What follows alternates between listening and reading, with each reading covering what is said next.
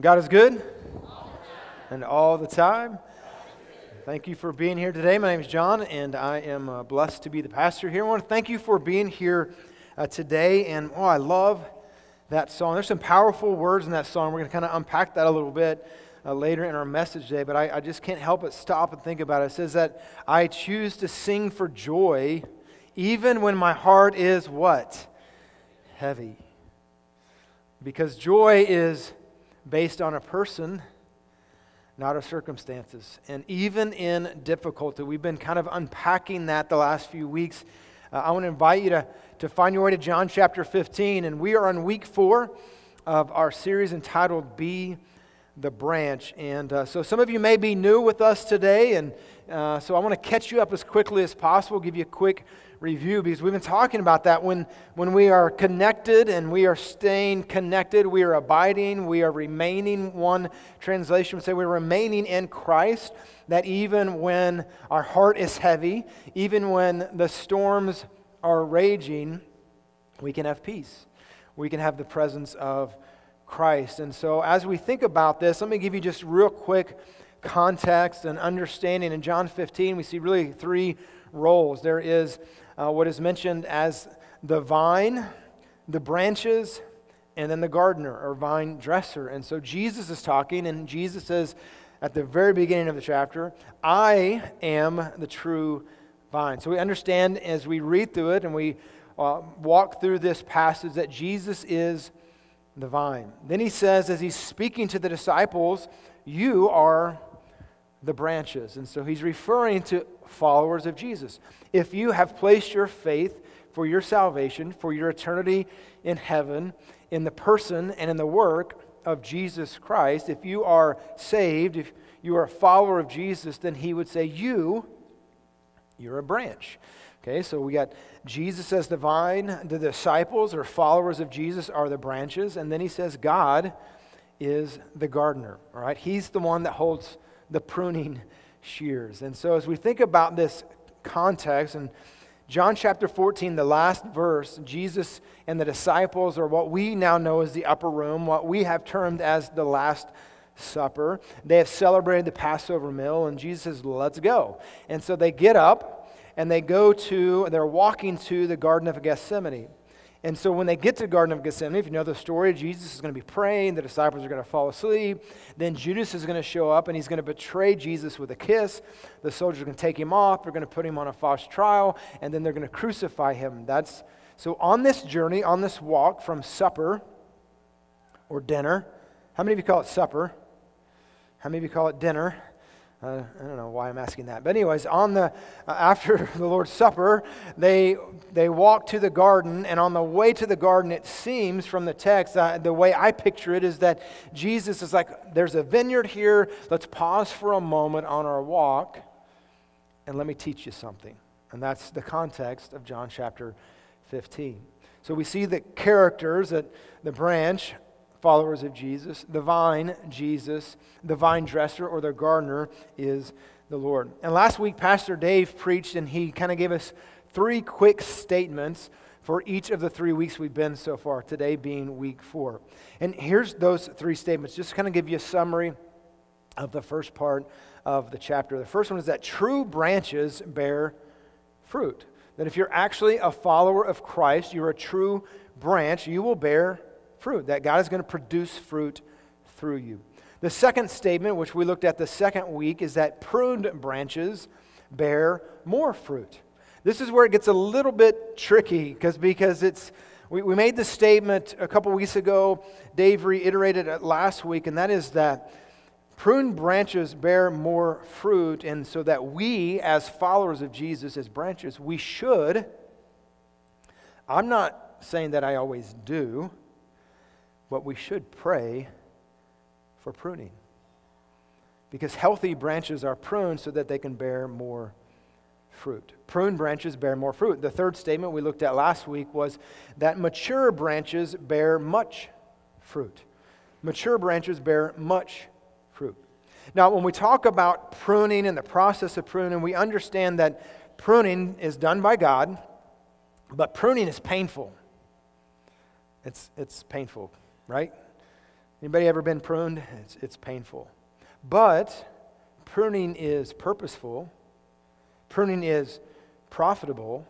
And what we said a few weeks ago is that we, as the branches, must trust the pruner, and we must trust the picture the pruner is trying to create in us.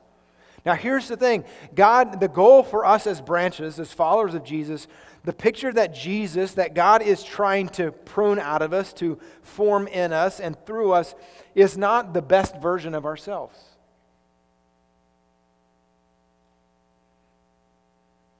Does that set well with you? That's not what the goal is. The goal is not that we have more money, that our kids do everything we ask them to do. I mean, we hope they do. But what's the image, what's the picture the pruner is trying to create? Well, he tells us in Romans chapter 8:29 that he's pruning us so that we'll be formed into the image of Christ. That's the goal. That's the picture. And so in the process of pruning, even though it's painful, it is profitable, and we should pray for it. We're going to have to trust the pruner, the process, and the picture. I'm just trying to see how many P's I could say in a row there. Trust the process. Trust the pruner. This morning, our title of our message is called The Abiding Life Leads to the Abundant Life. And I'm thinking of John chapter 10. In John chapter 10, Jesus is speaking, and Jesus says, he's talking about Satan. He said, the enemy, the serpent, the devil, he has come to kill, steal, and destroy. But I, Jesus, have come to give you life and to give you more, what is it? Abundantly. I want to give you abundant life. Now, when we think about the abundant life, this is where we have to understand what the picture Jesus is trying to create in us. He's trying to form us into the image of Christ, because we could misunderstand what it means for the abundant life. I think in our culture, especially in our American culture, we have misunderstood that. We have misrepresented what the abundant life is. That we think the abundant life is that we have abundant of things. That's not the abundant life. The abundant life is found in being connected and abiding in Jesus. And so as we walk through this few verses this morning, our goal here is we're thinking about if the abiding life leads to the abundant life. It allows me to be formed, pruned into the image of Christ. So let's look at our text here in verse number 9, all right? So we're John chapter 15. We're going to read verses 9 through 13. Again, this is Jesus speaking, and he says, "As the Father loved me, I also have loved you. Abide in my love. If you keep my commandments, you will abide in my love, just as I have kept my Father's commandments and abide in his love." Verse 11, "These things I have spoken to you, that my joy may remain in you, that your joy may be full. This is my commandment, that you love one another as I have loved you. Greater love has no man than this, than to lay one's life for his friends." And so as we think about what Jesus is saying, I want to, before we kind of get into the meat of this message, let's look at verse number 9, because I think it's easy to just read it real quick. "As the Father has loved me, I also have loved you." And that's a huge statement. What Jesus is saying to the disciples, what he's saying to us as followers of Jesus is, God loved me, and I love you. That's pretty amazing. That God, the creator of the universe, the one who spoke the worlds into existence, he loves you. For God so loved you that he gave his only Son, that whoever believes in him should not perish but have everlasting life. Paul wrote it and said this, God demonstrated, or God revealed, or God showed, God proved his love toward you, that even while you were a sinner, Christ died for you. In other words, what Paul was trying to say is that you don't have to clean yourself up to come to God. You come to God how you are, because God loves you just as you are. He pursues you. Here's the reality. There's a lot of people in the room, and some of us may be really close to God. Some of us may not be close to God at all. Some of us may not know God. Some of us may be the first time we've been in church. What I know about everyone in the room is this: God loves you, and God is pursuing you. He wants a relationship with you.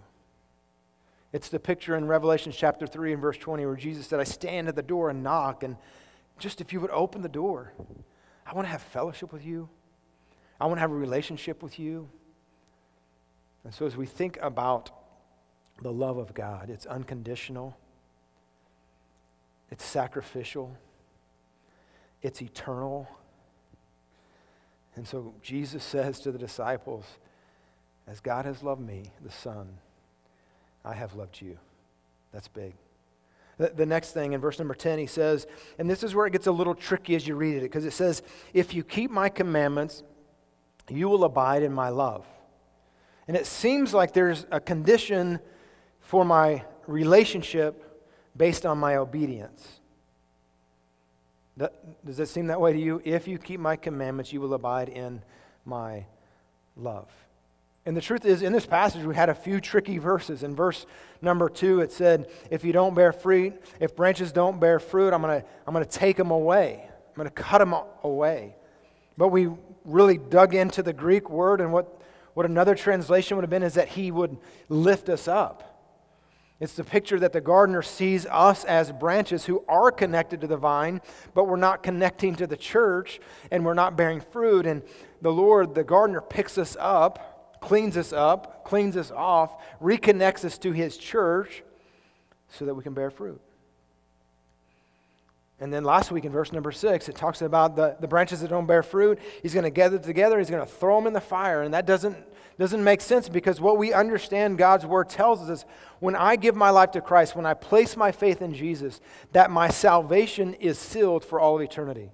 That's what Paul was talking about in Ephesians chapter 1. He said, the Holy Spirit seals me until the day of redemption. That when I gave my life to Christ, I was now sealed by the Holy Spirit. There's nothing I can do, as Paul wrote in Romans chapter 8. Nothing can separate me from the love of God.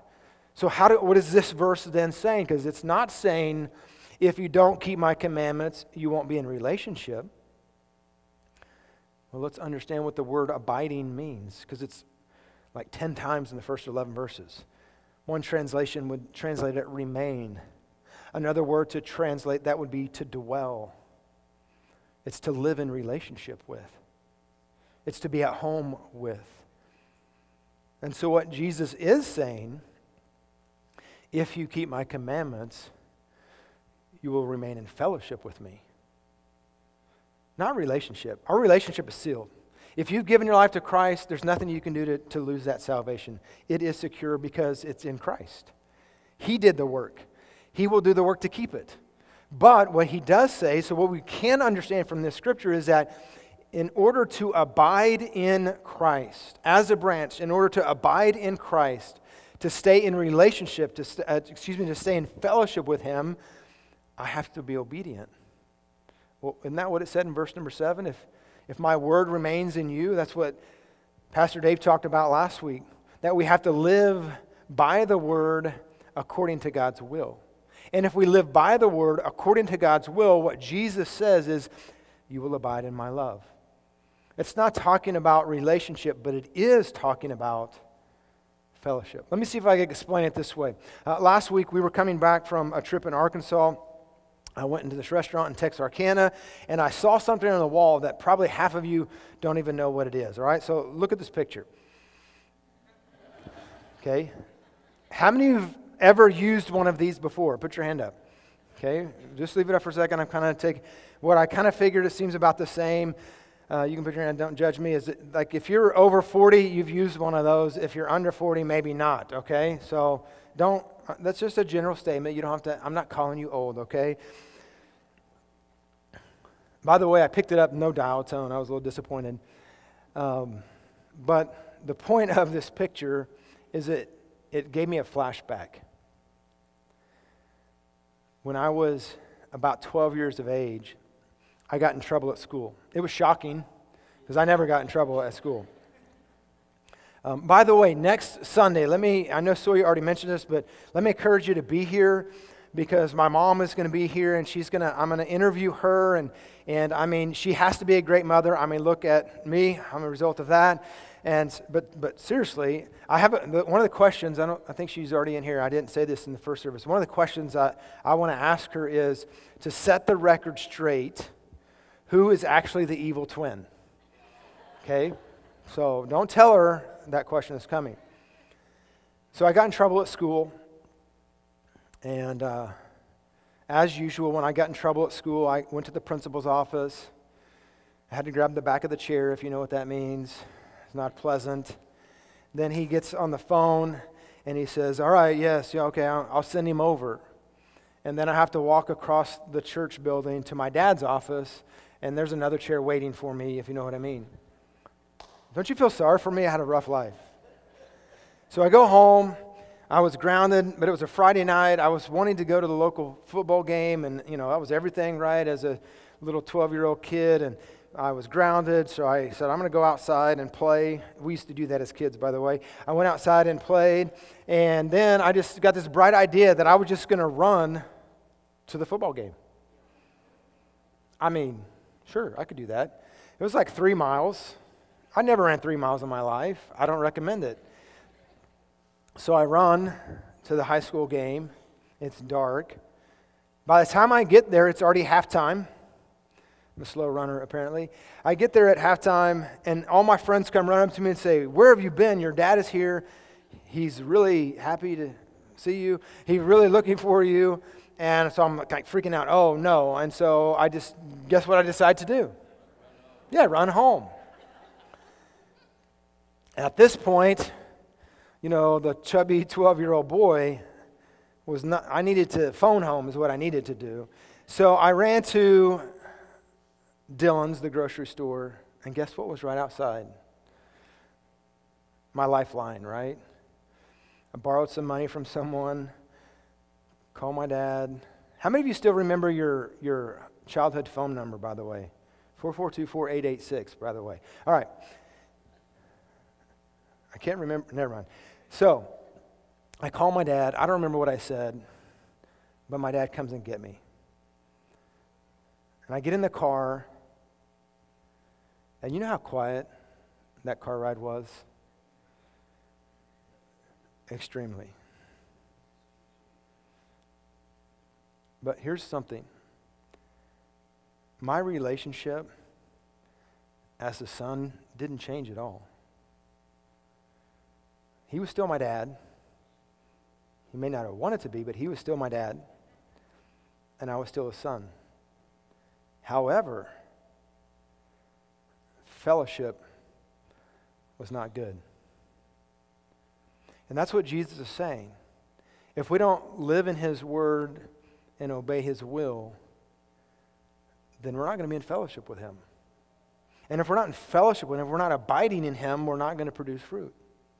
And as Pastor Dave said last week, our goal in life is to exalt Christ, and he says you can exalt me by bearing much fruit. And so if we understand then, obedience leads to abiding. We can't abide in Christ and not obey Christ. So if we abide in Christ, there are two things we see in this text that God is going to produce in us. The first is this: if we abide in Christ, He will produce love. He's going to produce love in us and for us, but He's going to also produce love through us. And let's look in verse number 9 and 10. As the Father loved me, I also have loved you. Abide in my love. If you keep my commandments, you will abide in my love.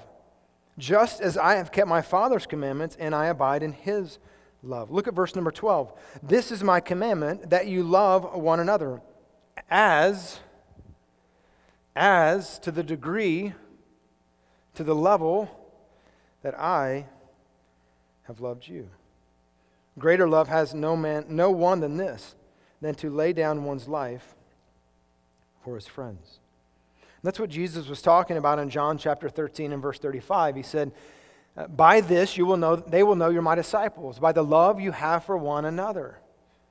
And so as we abide in Christ, He produces love in us so that it can flow through us.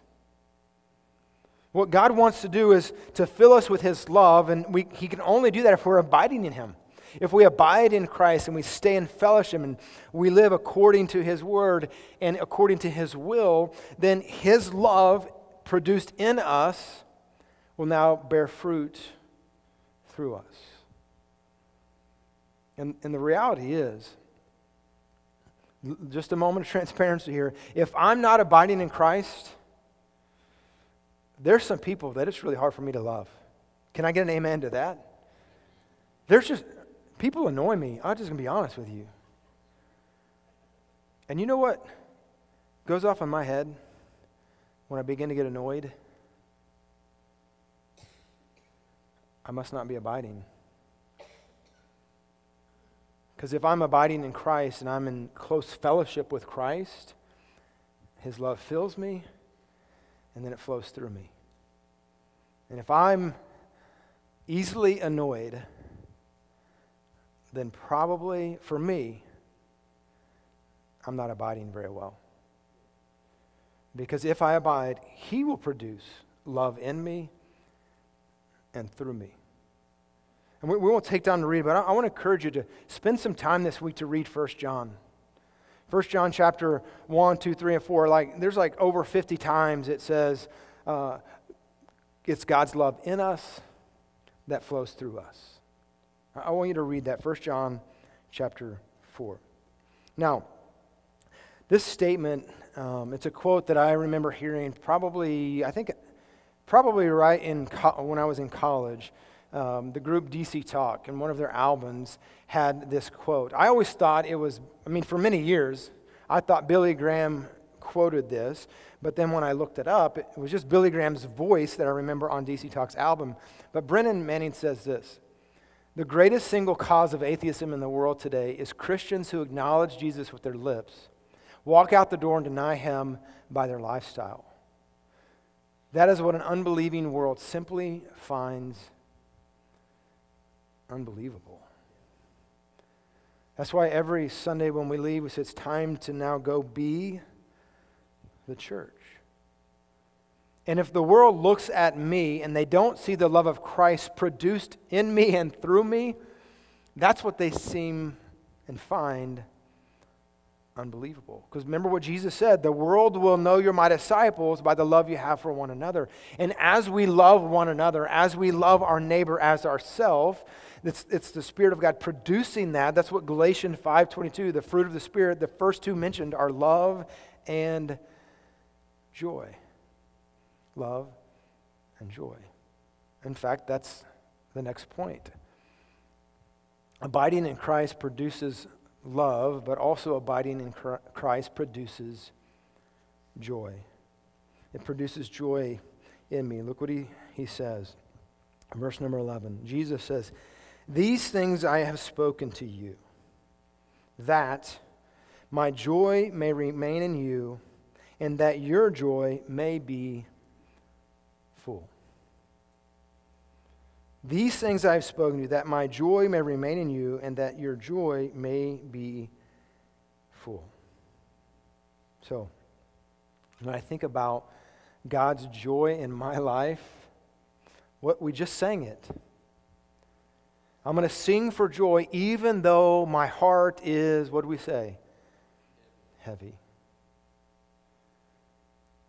You see, joy is not the absence of problems, but it's the peace of Christ in our problems. It's not, it doesn't say, he didn't say, these things I've spoken to you that you can be happy. Because happiness is based on what happens. But joy is based on a person. Jesus is saying that if you will abide in me, I'm going to produce love in you. And if you'll abide in me, that when life gets difficult and problems are heavy, when your heart is heavy, I'm still going to give you joy. It's similar to what he said in John chapter 13. My peace I give you, my peace I leave with you. He was talking about himself. It's the Holy Spirit in us. It's the Holy Spirit in us that produces joy in spite of our circumstances. And here we have to understand, if I'm not very joyful, well, maybe I'm not abiding very well. If you're around people that claim to be Christians and they're not very loving and they're not producing joy, well, either they're a counterfeit or they're just not abiding. And it's easy for us to think about those people. Yeah, that's right. But if that's true for them, guess what? It's true for me. Do people look at my life and see God's love flowing in me and through me? Do people look at my life and see that person is filled with joy? What does the psalmist say?